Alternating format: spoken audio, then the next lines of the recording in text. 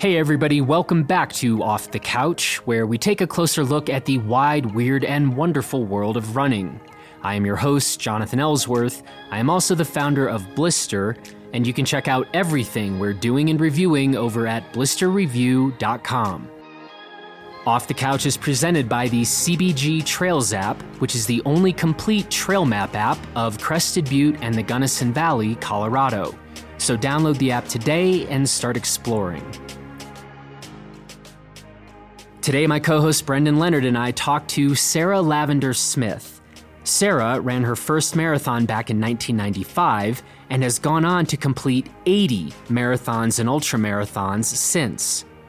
Sarah is the author of the excellent book, The Trail Runner's Companion. She is also a columnist for the magazines Ultra Running and Trail Runner. She also keeps an active blog at therunnerstrip.com. And she is the co-host of the Ultra Runner podcast.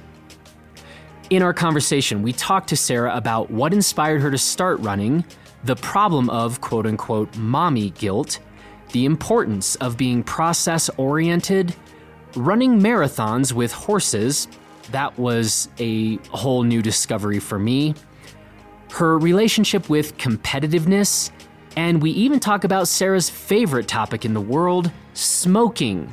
Okay, well, technically we talk about how she gradually went from smoking and partying to running ultras. Sorry, Sarah, please don't kill me, I just couldn't resist that. Anyway, Sarah has strung together a very interesting life and career, and she has a ton of insight to offer both newbies and seasoned veterans alike. So we hope you enjoy this conversation as much as we did, and now here is Brendan Leonard to kick things off. Thanks for coming on the show, Sarah. Hey, thank you guys for having me on the show. I'm so excited by your new podcast. I really enjoyed your first episode. Oh, good. Thanks. Thank you. You and my mom. Yeah. Yeah. That's really what we're aiming for. As long as Brendan's mom is happy, we're happy. Yeah, she likes everything that I do, though. So, yeah. She's very proud. Yeah. So, Sarah, you have a number of different identities as a lifelong runner, over 40,000 miles.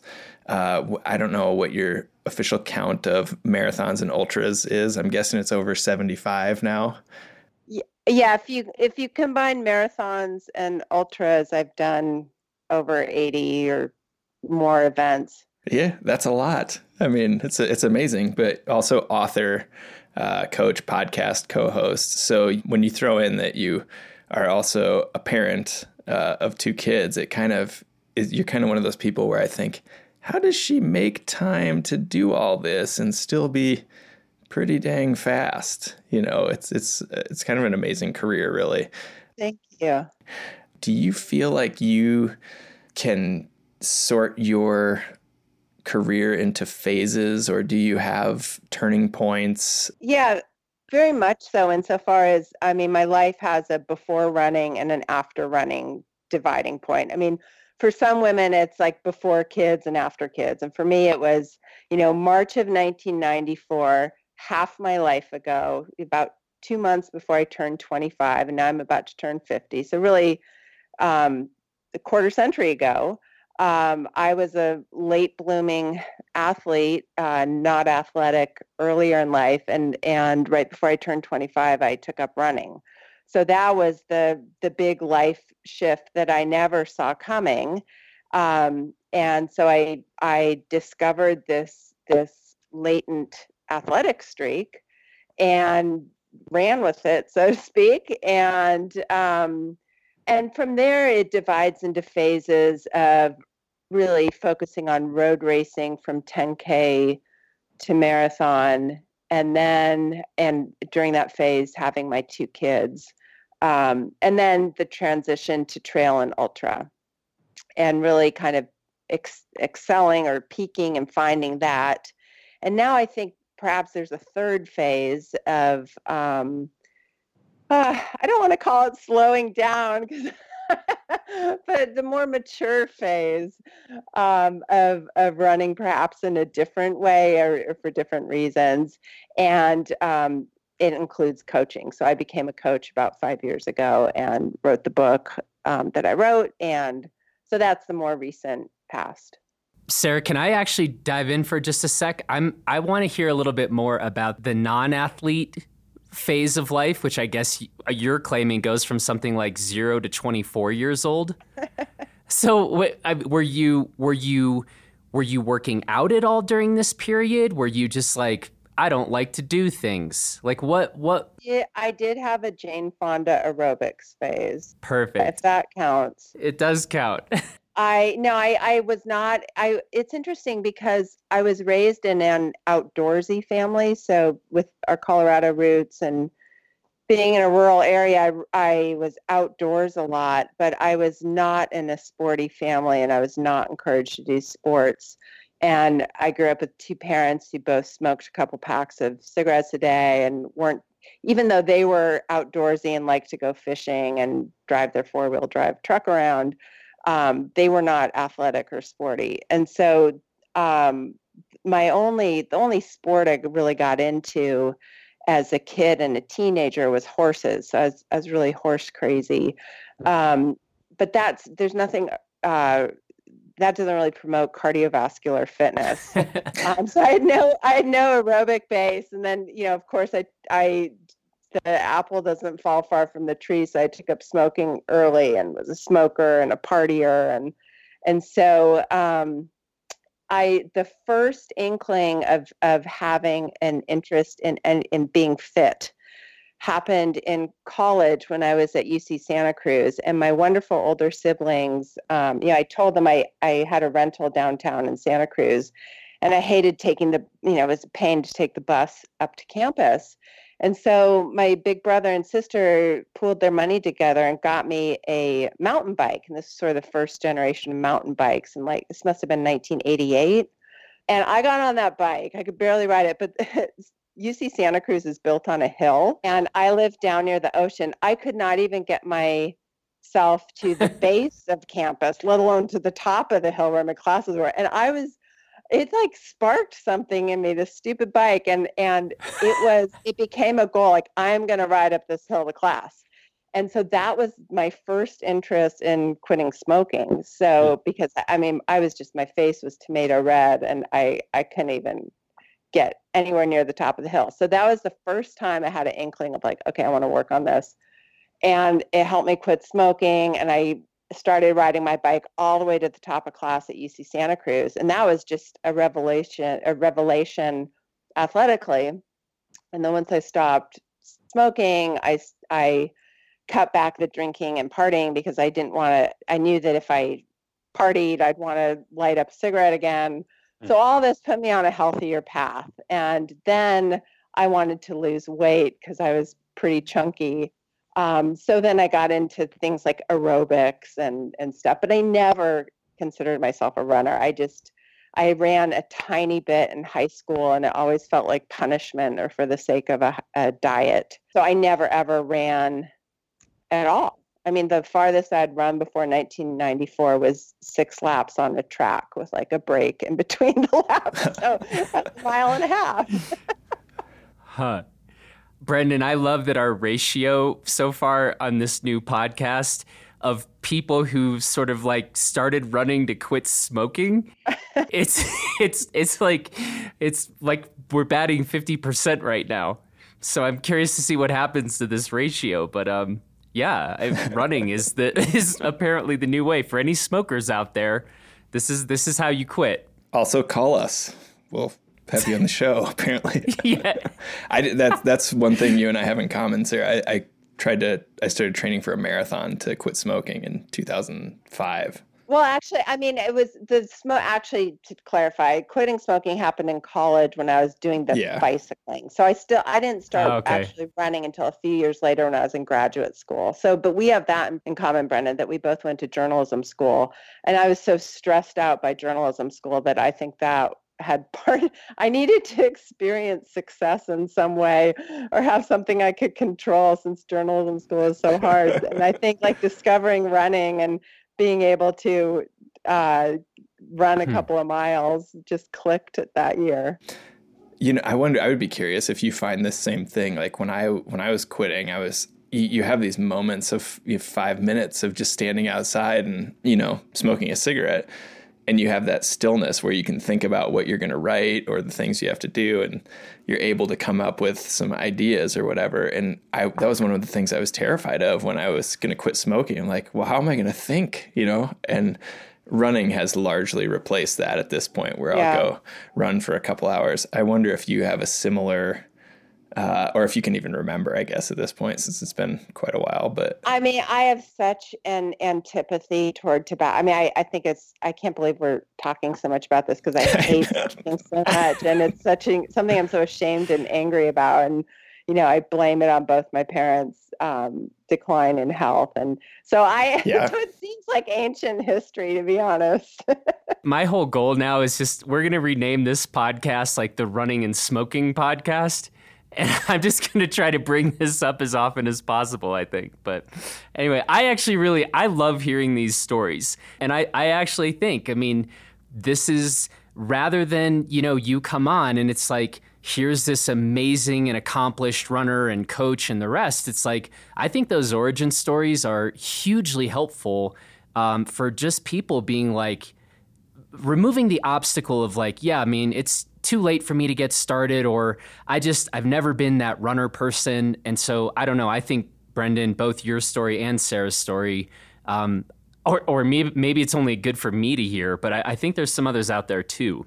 Running for me is my healthy habit and my healthy thing that triggers good thinking.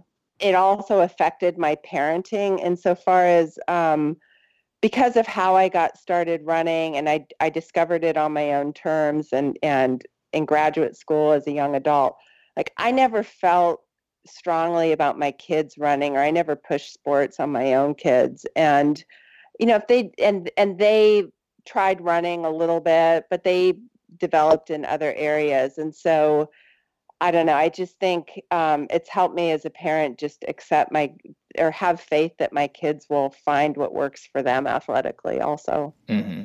Say more about that, Sarah, if you don't mind. Meaning, should I understand what you just said to mean that you wondered in the early days, like, should I be encouraging or gently nudging my kids to get into this thing? It sounds like that was a question for you. No, it's more that, I think a lot of runners who are parents really want to see they get so excited about introducing their kids to running and want to sign them up for 5Ks and 10Ks. And I felt that as well early on when my kids were in grade school. And I thought, I want them to be runners. I want them to get into cross country. And then it's just so early on kind of backfired, and they didn't want to be running 5Ks.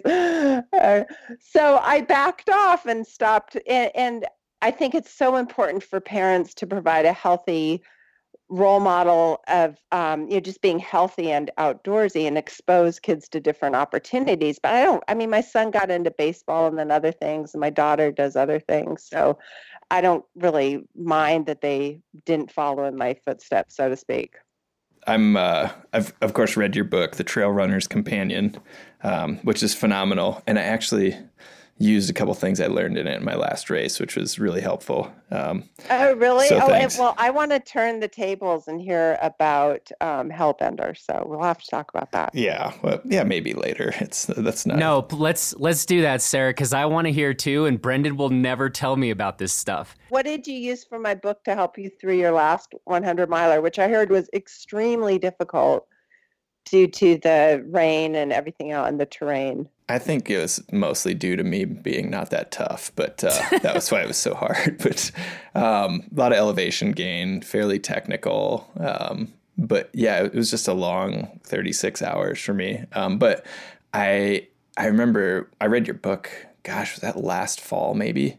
And there's a ton of great stuff in here. And I think anybody who reads it will have 5 or 6 things that stick with them. But you made a point somewhere about not using drop bags or minimizing your use of drop bags. And I thought, this is just a revelation to me. And I thought back to my last 100 where I had a couple drop bags and I was really, you would stop. And at one point a volunteer couldn't find my drop bag. And that was not that I'm at all pushing, a time that I should care about 5 minutes here or there, but it was kind of like, okay, where is it? And I'm looking for it. She's looking for it. And you lose some time. Then I'm trying to fill up my water bottles with my specific hydration, whatever.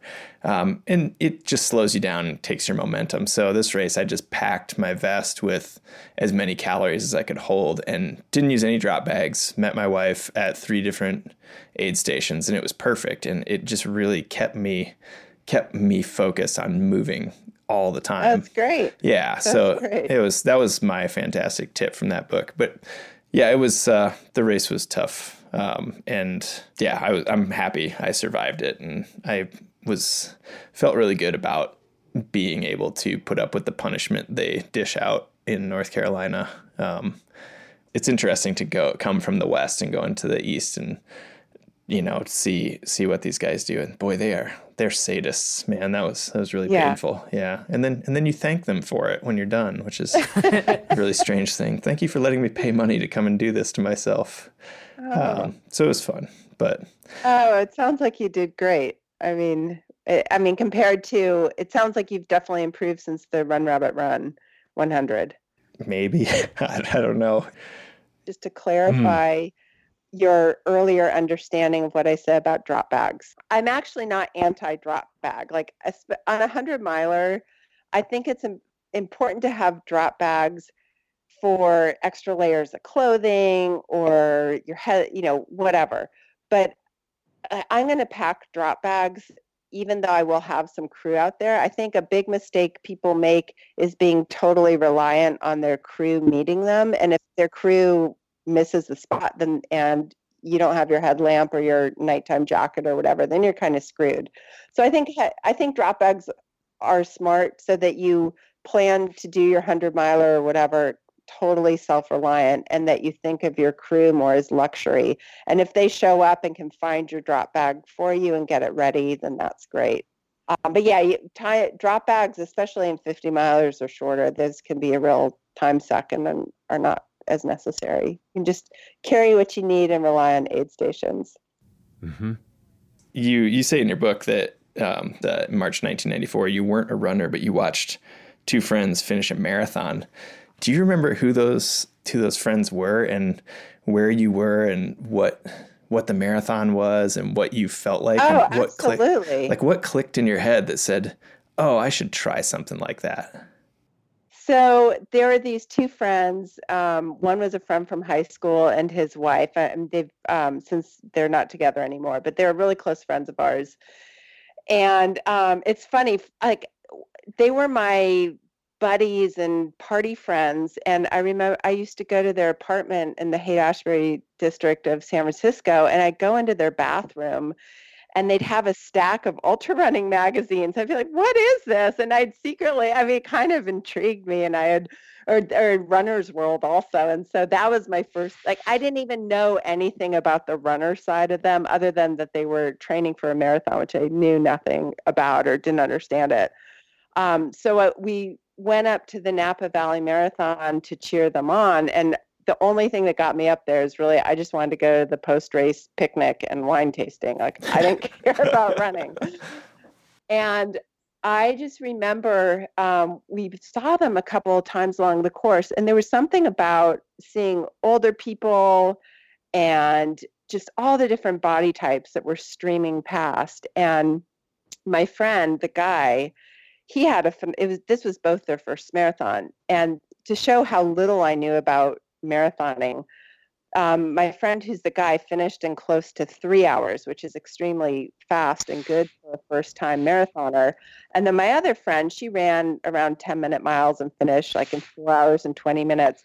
I in no way appreciated the difference of that hour plus time. I thought they were both equally amazing. I just couldn't believe that they could run all that way. And but I also, it just opened my mind to this thing that I wanted to try myself. And so it was the very next day. I remember it so distinctly. I had Reebok's ankle high aerobics shoes. Oh yeah, with the two Velcro straps at the top. Yeah, Velcro flaps, and so I put on those and these heavy sweatpants. And we had a rental in North Berkeley at that point. And so I got in my Toyota Corolla because at that point we didn't have GPS, and I drove the car so I could use the odometer to measure 1.5 miles. So I would know how far to run. And I thought, okay, I'm just going to jog the whole way 1.5 miles and then walk home.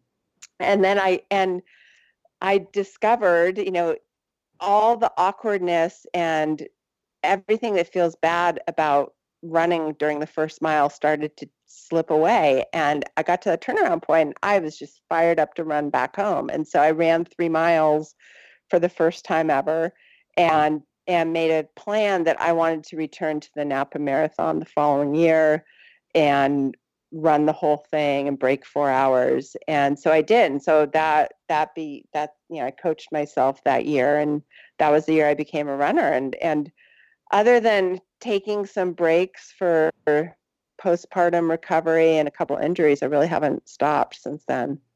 Wow. And you at some point you found a coach, like pretty early on.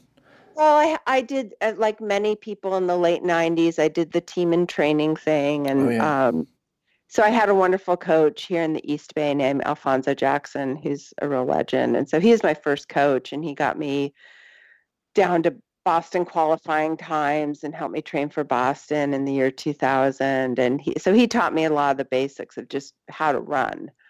And that was it. And then when I switched to trail and ultra, then I was mostly just reading everything I could find to read about it, and connecting with some real luminaries in the sport. I mean, I don't know if I think I mentioned this in my book. The first ultra runner I really knew and learned about ultra running from is the one and only Ann Trayson, which was pretty special, because she happened to be my, for those who are listening and may not know, Ann Trayson is the all-time top female ultra runner who won Western States an unprecedented 14 times, and a lot of her records from the 80s and 90s still stand unbroken. So she happened to live a block away from me in the North Berkeley neighborhood. Actually, it's the town of Kensington. And so I would see her just go by and run, and I started chatting with her, and I wanted to do an article about her for a local publication. So profiling her, diving into her career, and this was, I guess, 1997, 98. It was when she was at her peak, doing winning both Western States and Comrades back to back 2 weeks.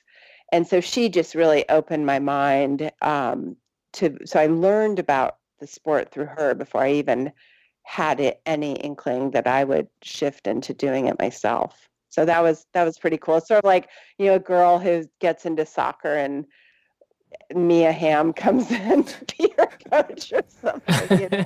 I was going to say that's the equivalent of sitting in your living room and see, if you play basketball and LeBron James walks past your front window and you go up to him and say, "Hey, can I write an article about you for the paper?" Yeah. And then in the early 2000s, there was a really burgeoning, wonderful ultra running scene here in Northern California that, again, before I really started to do it myself, I just socially got to know some good ultra runners and learned about it that way. Sarah, can I ask you about that scene, the ultra running scene, say about 20 years ago versus today? How do you talk about sort of, say, the evolution or the just the passage of time on this? Right.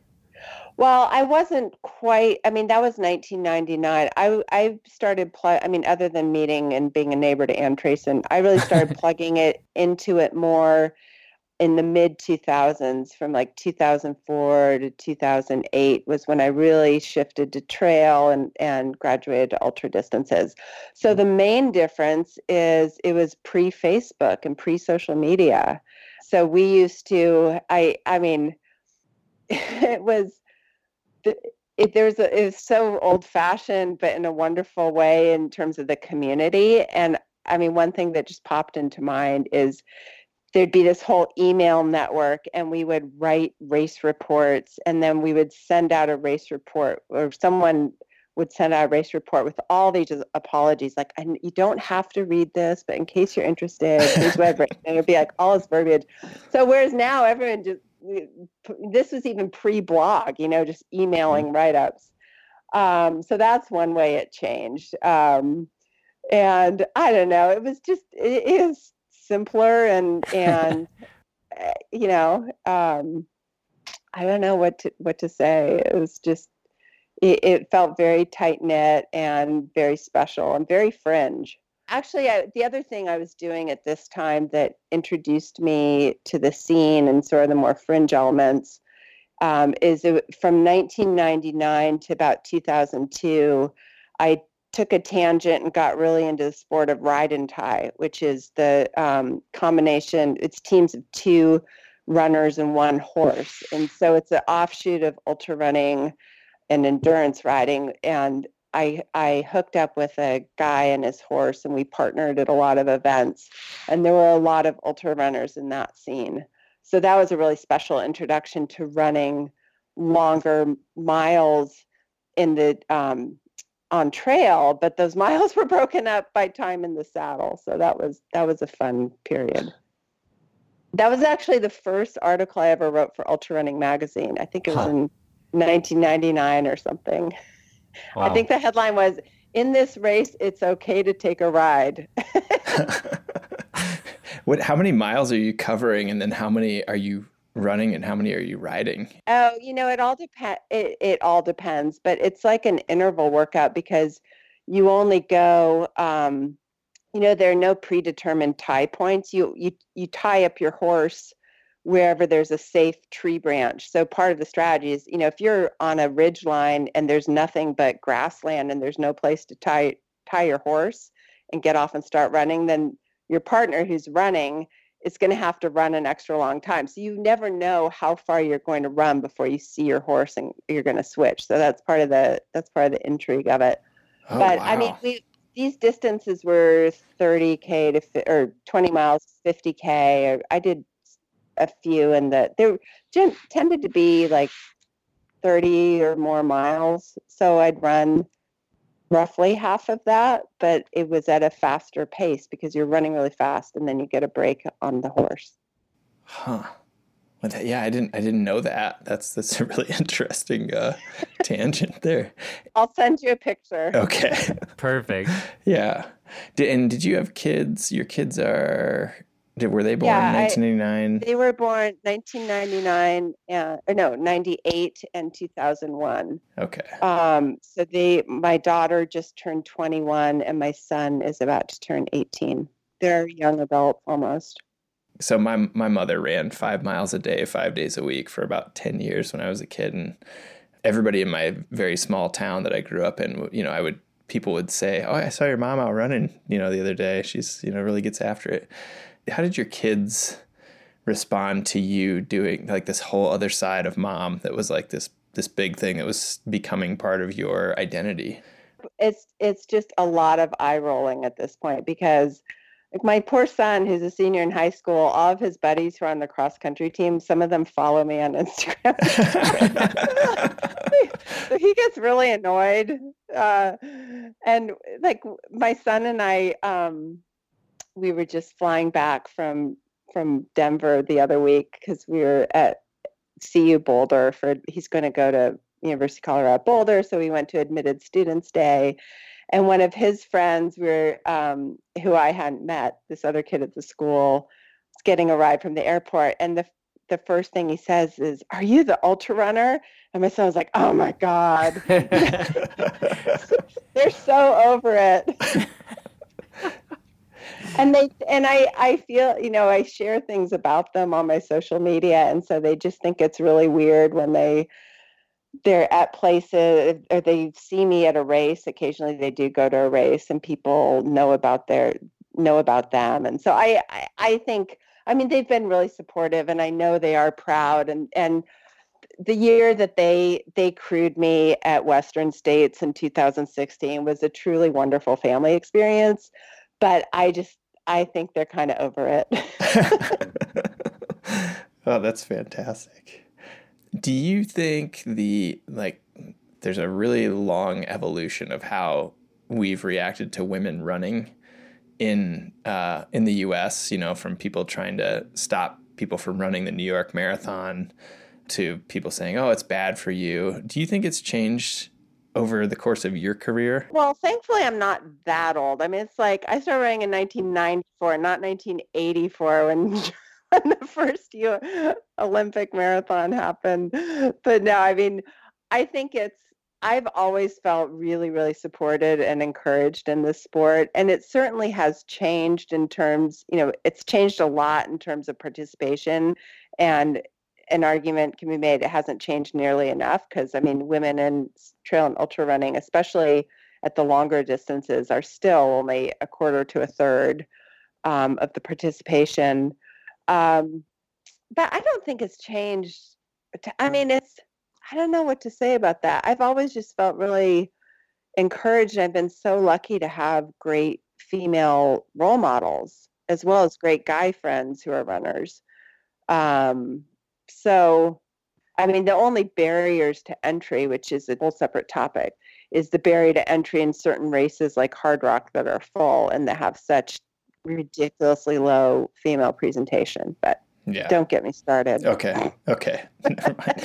Yeah, no, I was just thinking about my wife saying something at a doctor's appointment about, oh yeah, I'm training for a 50-mile race. And I think, I think she had heard something from some other health professional at one point, like, oh, that's really far. You shouldn't, and it's kind of like, oh, come on. Are we really doing this? No, thankfully, no, I'd never had, I mean, that kind of stuff that you hear about, I've always had healthcare providers who are great sports doctors and really encouraging. And no, I mean, I think the main thing that I experienced that is more common and continues to today is the mommy guilt that women feel, and a lot of it's self-imposed. The women who are mothers are, I think, more inclined to feel guilty about taking time away from their kids to run, more so than the dads. And I wrote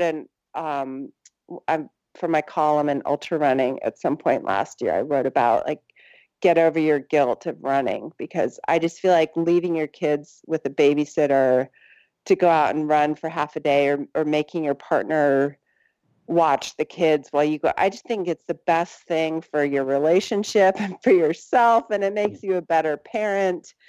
And so I just would encourage parents of both genders, especially mothers, to like, don't feel like you have to do something so-called important like work to justify childcare. I mean, your sport and your health and your time alone is important too. So I don't see anything selfish about that. I think it's really rejuvenating and also healthy for relationships to have the partner be the one in charge of the kids for half a day or even a full week. I mean, the past few years I've taken off for a week at a time to go on a long running event that involves travel, and I miss my kids during it and they miss me, but in the end I think we're all closer for it, and I feel better as a parent for it. So that's the one gender difference thing.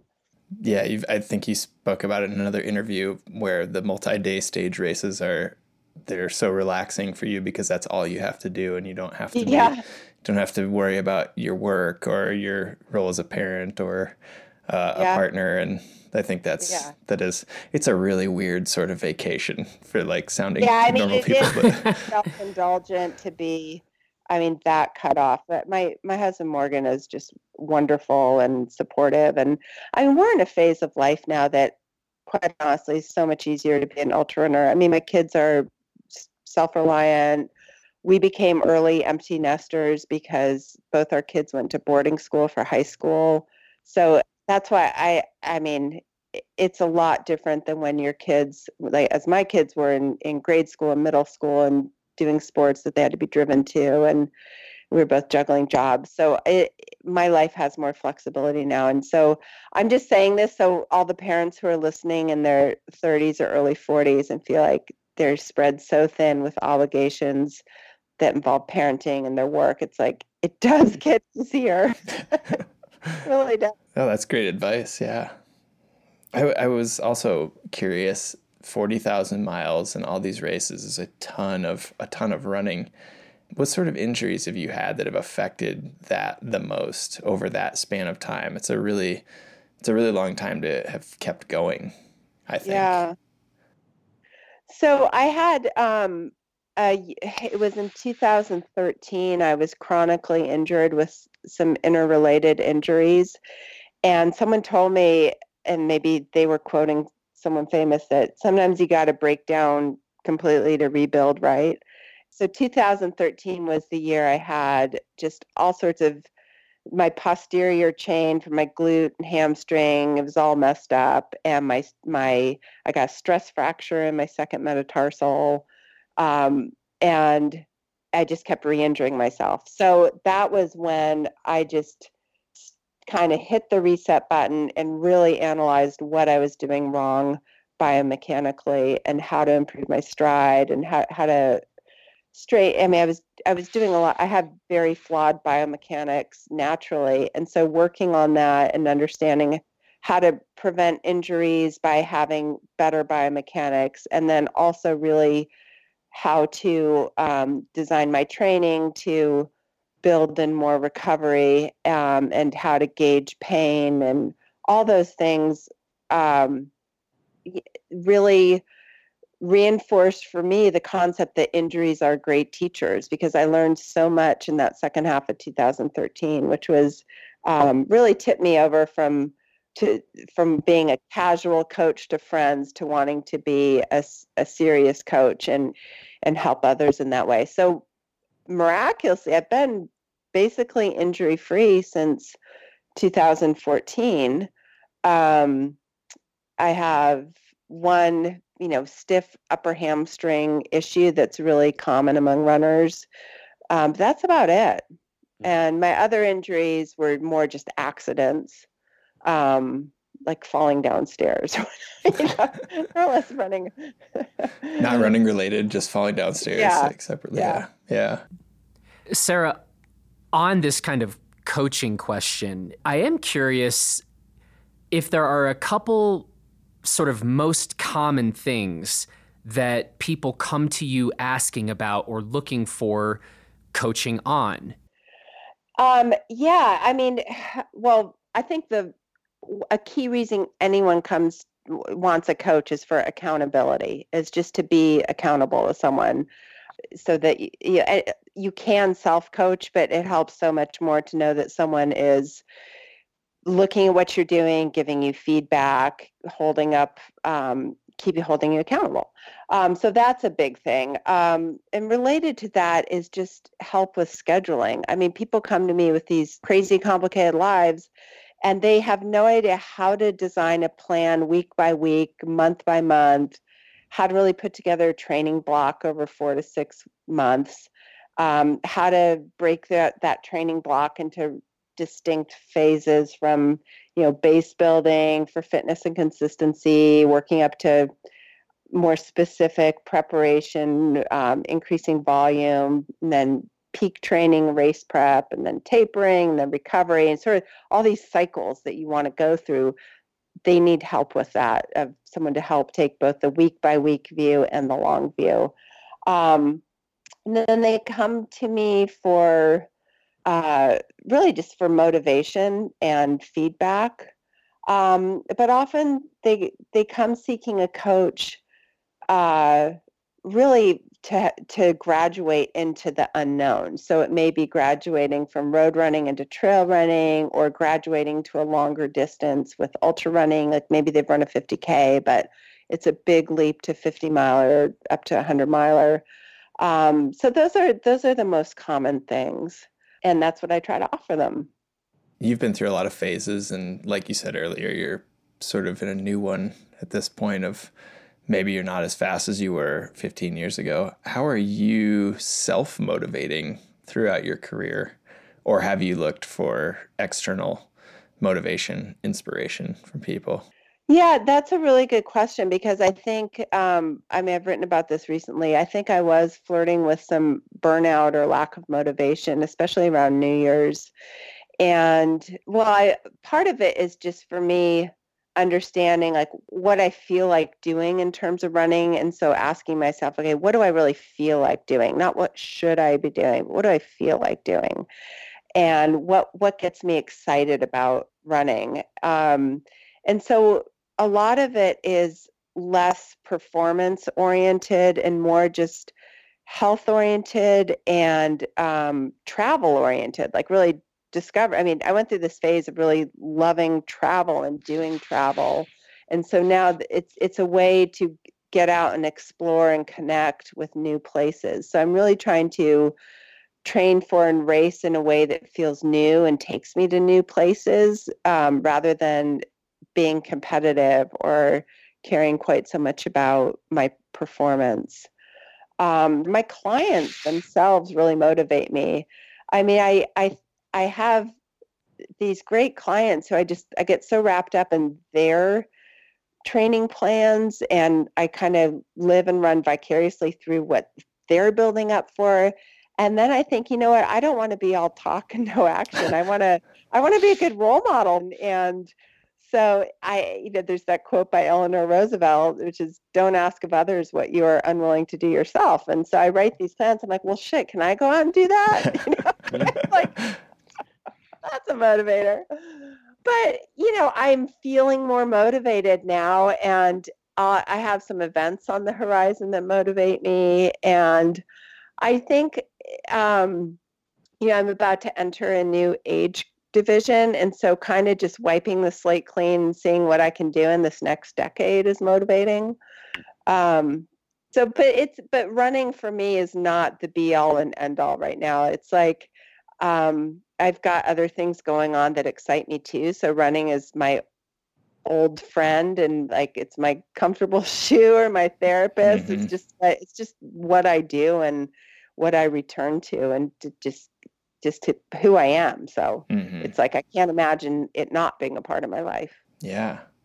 How important has it been, or is it for you to compete with other people in racing versus competing with yourself?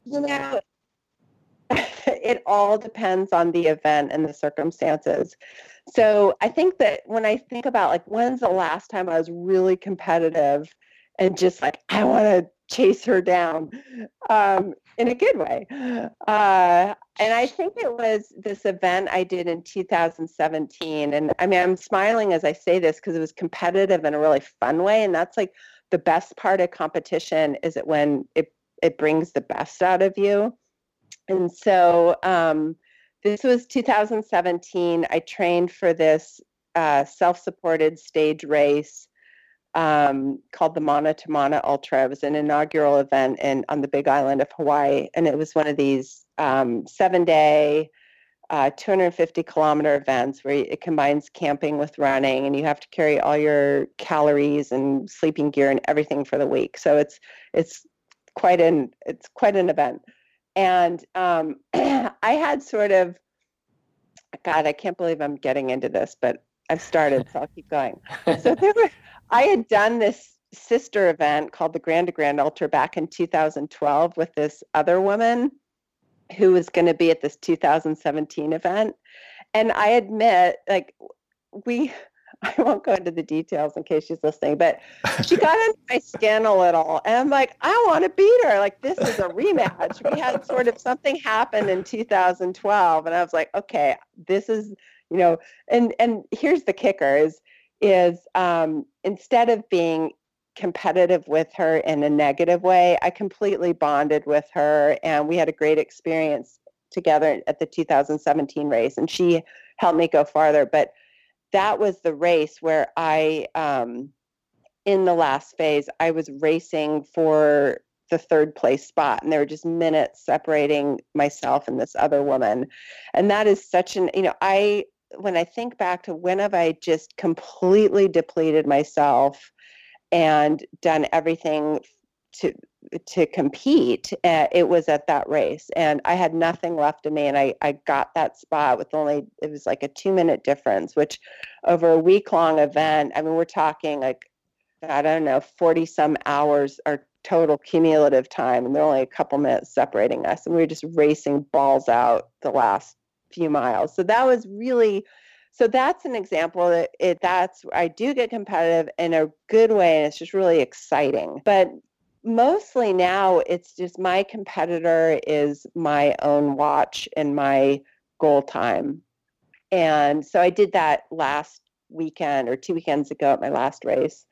I set a goal time based on a couple different factors, and I didn't care who was around me or how I stacked up against the other women. I didn't even know who was racing. And so that's liberating, in that you can, instead of having the people around you feel like competitors, you feel like they're friends helping you carry you along.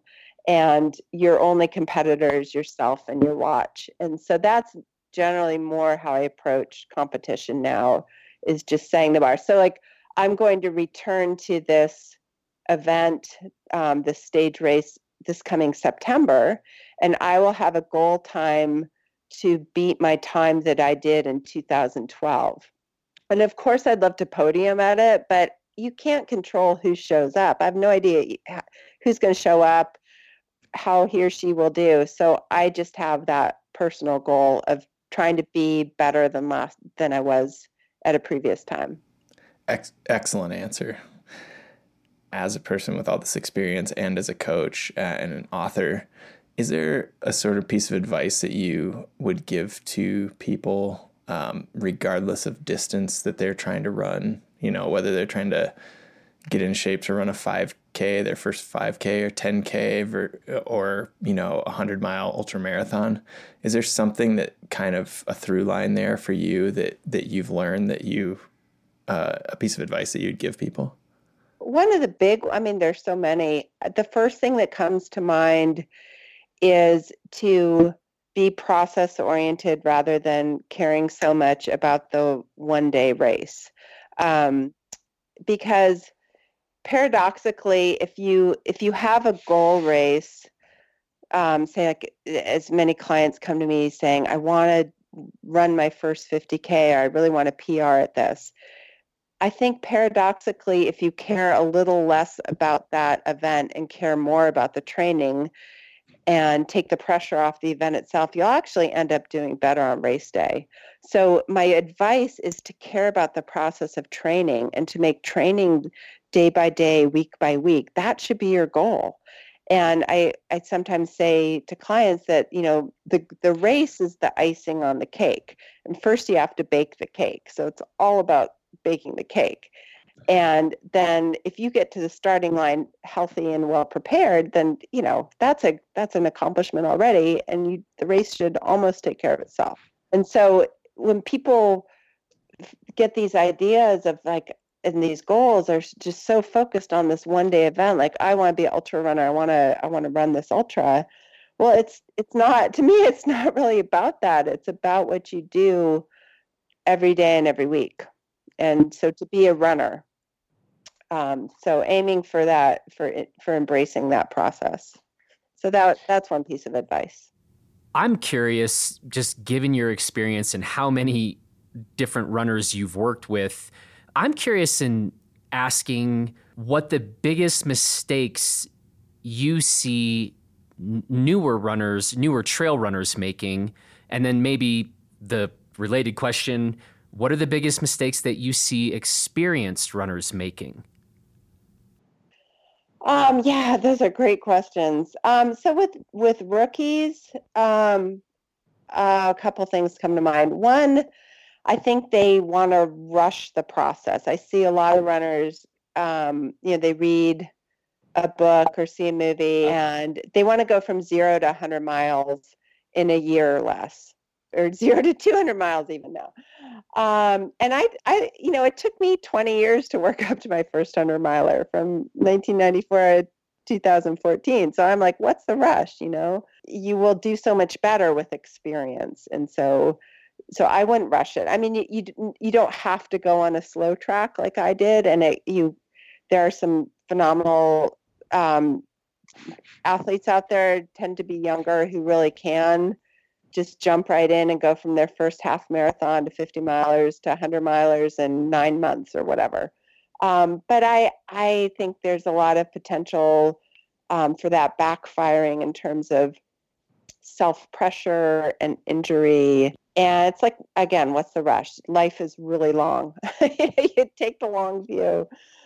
I think another common mistake is, in terms of why people hire a coach or why people get into ultra running, is they look at it as they basically have problems in their regular life, and they look at running as an escape hatch, or hiring a coach to fix all their problems. It's not that they love running and really want to become a great runner. They want a coach to fix their problems. And so, people come to me wanting to hire a coach because they just have this insane work schedule, or they're going through a divorce, or they just had a baby, and they're like, help me run. I'm like, well, you have to ask, like, is this really, life has many phases. Is this really the time to be training for your first 50 miler? Like, I would love to help you find running in your life in a way that's consistent and manageable, but I want running to be a stress reliever, not an added stress. So, some people just get really into running for ego gratification or escapism. I mean, I think we all do. I'm guilty of that for sure. But it's just, I think it's important to be aware of why you're running and what you're maybe running away from. As for, like, more experienced runners, I mean, I think some of us train and race for quote unquote the wrong reasons. And so what are the wrong reasons? Well, one is FOMO, fear of missing out. Just feeling like, oh, I got to be there. I don't want to miss out. They love the community, but maybe they're not really into, or they feel like they need to keep their ultra sign up listings fresh or whatever. I was thinking about this because it hit me, like, I've signed up for a 100 miler in mid-June, which I'm not really ready. I'm not where I should be with my training. And it hit me, I think I signed up for it for the wrong reason. And I signed up for it out of a sense of duty or obligation to get a qualifier to re-enter the Hard Rock Lottery, which is just, that's a whole other topic. But it's like this ridiculous addiction to, this goal that's never going to come to pass because of their ridiculous lottery. So I'm hooked on, I'm like committed to going down this path of applying for something. But anyway, so I signed up for this, and I thought, my God, if I'm going to travel out of state and spend this many days of my life training for something, I have to really care about it. And so it was a kick in the pants to, like, get on the website and read race reports and say, like, screw Hard Rock. I have to do this right and care about this for the experience. And so I caught myself, and thankfully that did stoke my motivation, and I'm going to do it and do the best I can, and I'm getting excited about it. So those are a couple of mistakes potentially people make. And I'll add one more. I guess the thing I see among more experienced runners is what I'd almost call hubris, either failing to respect the distance or difficulty, because we've done it so many times in the past, like, yeah, I can knock this off.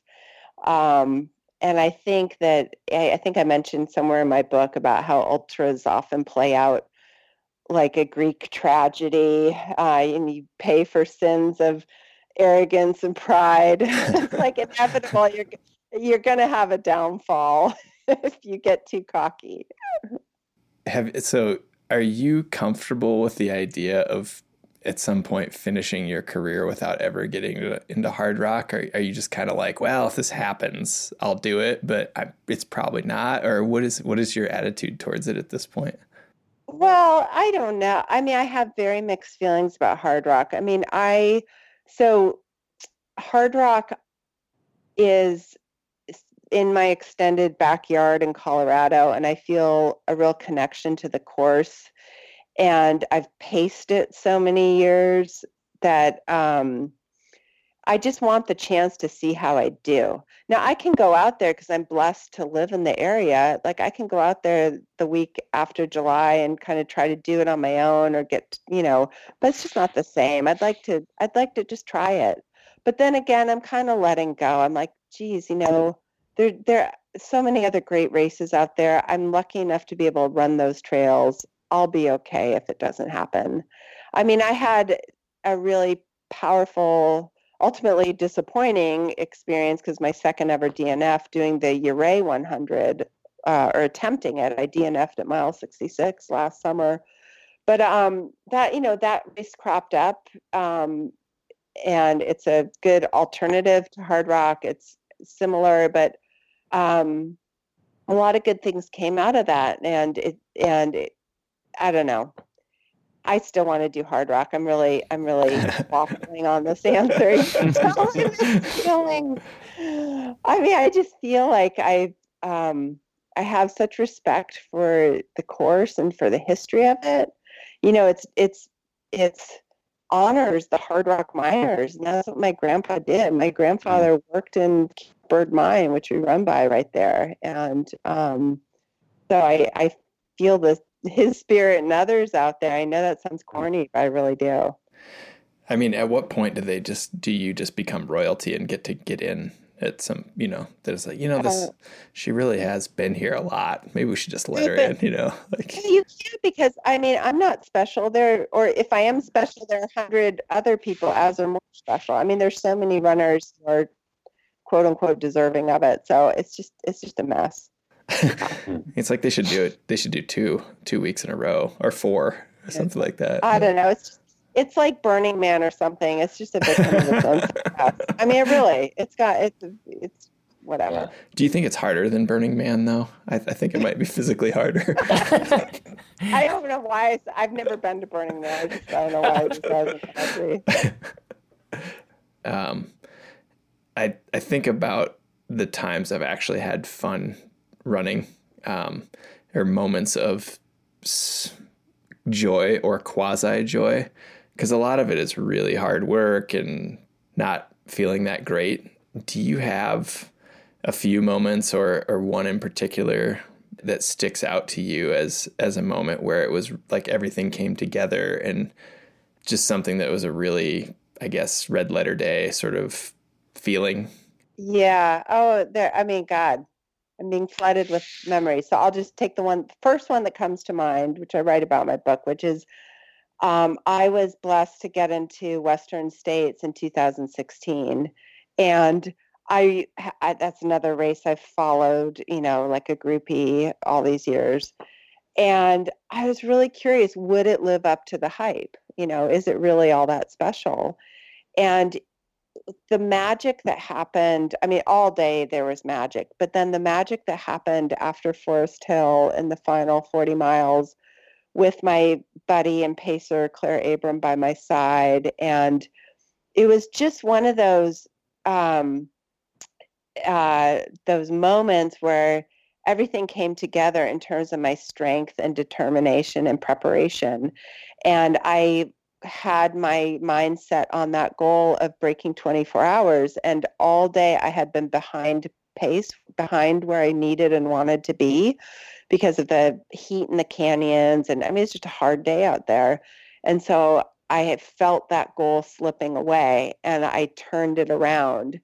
And that was when I was just able, with Claire's camaraderie, to just be a closer. And the two of us, like, I think that, I think about what was so fun is just in the dark on the final, from Green Gate to the finish, those final 20 miles, how many pairs of guys that we caught up to and passed. And, and Claire here we are, 2 women, and Claire has this very polite British accent. And so we'd come upon these guys like, hey, nice work. And then they were expecting us to be two dudes, and then Claire would say, "Oh, hello, excuse us." It was like, yes. And so it was just, we were just like really ran a strong final few hours, and that feeling of when you have given up hope and then you rekindle hope, it's like, oh my God, this is going to happen. We're really going to make this happen. And so circling that track, getting there with 15 minutes to spare, like around 23:45 or whatever it lived up to all my dreams. So that was definitely one moment that I'm so grateful for that experience. And feels like a once in a lifetime experience.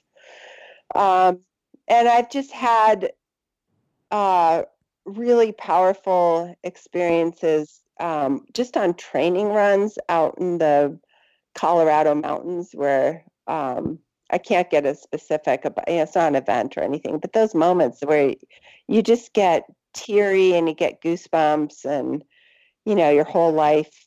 I think it's when running makes you think about the huge arc of life and you're going through life transitions, and running really puts that all into clarity. So I've had a lot of moments like that in the past just couple of years, I think, because I'm going through a lot of life transition with aging and moving and everything, and my kids aging. And so, yeah, I get pretty, I get pretty emotional out there.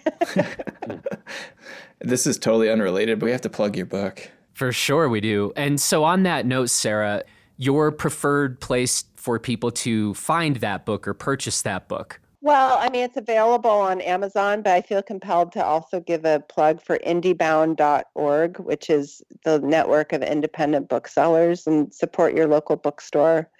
So go ask your local bookstore to order it for you. But you can find it on Amazon too. And your preferred places for people to connect with you? So I use Facebook and Instagram, and I have a blog called therunnerstrip.com. So I still blog. I know blogging's kind of a dying medium, and a lot of people just stick lots of paragraphs on their Instagram posts, but I try to still blog. So you can subscribe to that. Thank you so much for coming on the show, Sarah. This is fantastic to have someone with your experience and success and just knowledge. Well, now I'm realizing we didn't hear anything about Hellbender. So I do want to hear about that at some point. But wait, remind me, what are you going to be a Bighorn also? Yeah. Did you? Oh my gosh. So we're going to see. So we could run together. Yeah, I think it's probably feasible for us to run the first 50 or 60 feet together. I mean, and then I'll just catch you later. I mean, oh man. But yeah. Well, hey, Sarah, thank you so much again for this time and for the good conversation. And yeah, we should do it again sometime. Really, I shouldn't say this out loud, but what I'm dreaming now is, your dream of getting into hard rock happens, and then we have a follow-up conversation hearing all about that. That's what I'm going to just put that out there, and we'll see if that version of events comes to be. Well, then you better keep this podcast going for a good decade. Okay. We're going to be talking sometime around 2029 when I'm about to turn 60. That's when I'm finally going to get into hard rock, given the odds, and I am not kidding. Well, excellent. Well, hey, thank you for this conversation, and yeah, we hope to talk again soon down the line. All right. Thank you so much for the opportunity, and great job on your podcast. I'm really glad you've launched this. Thank you. Okay, Sarah, take care. Sarah. All right. Talk to you later. Bye-bye. That's it for this edition of Off the Couch. Thanks so much to Sarah Lavender Smith for the conversation, and you can find her book, The Trail Runner's Companion, at IndieBound or Amazon. Thanks also to my co-host, Brendan Leonard, and to Luke Alley for producing this episode. And thanks to you for listening. And if you like what you are hearing so far from our new little podcast, we would very much appreciate it if you would leave us a nice rating or review in iTunes, share this episode with your friends, or leave us a comment in the show notes to this episode on the Blister website to let us know what you think. Until next time, keep moving forward, and we will talk to you again next week.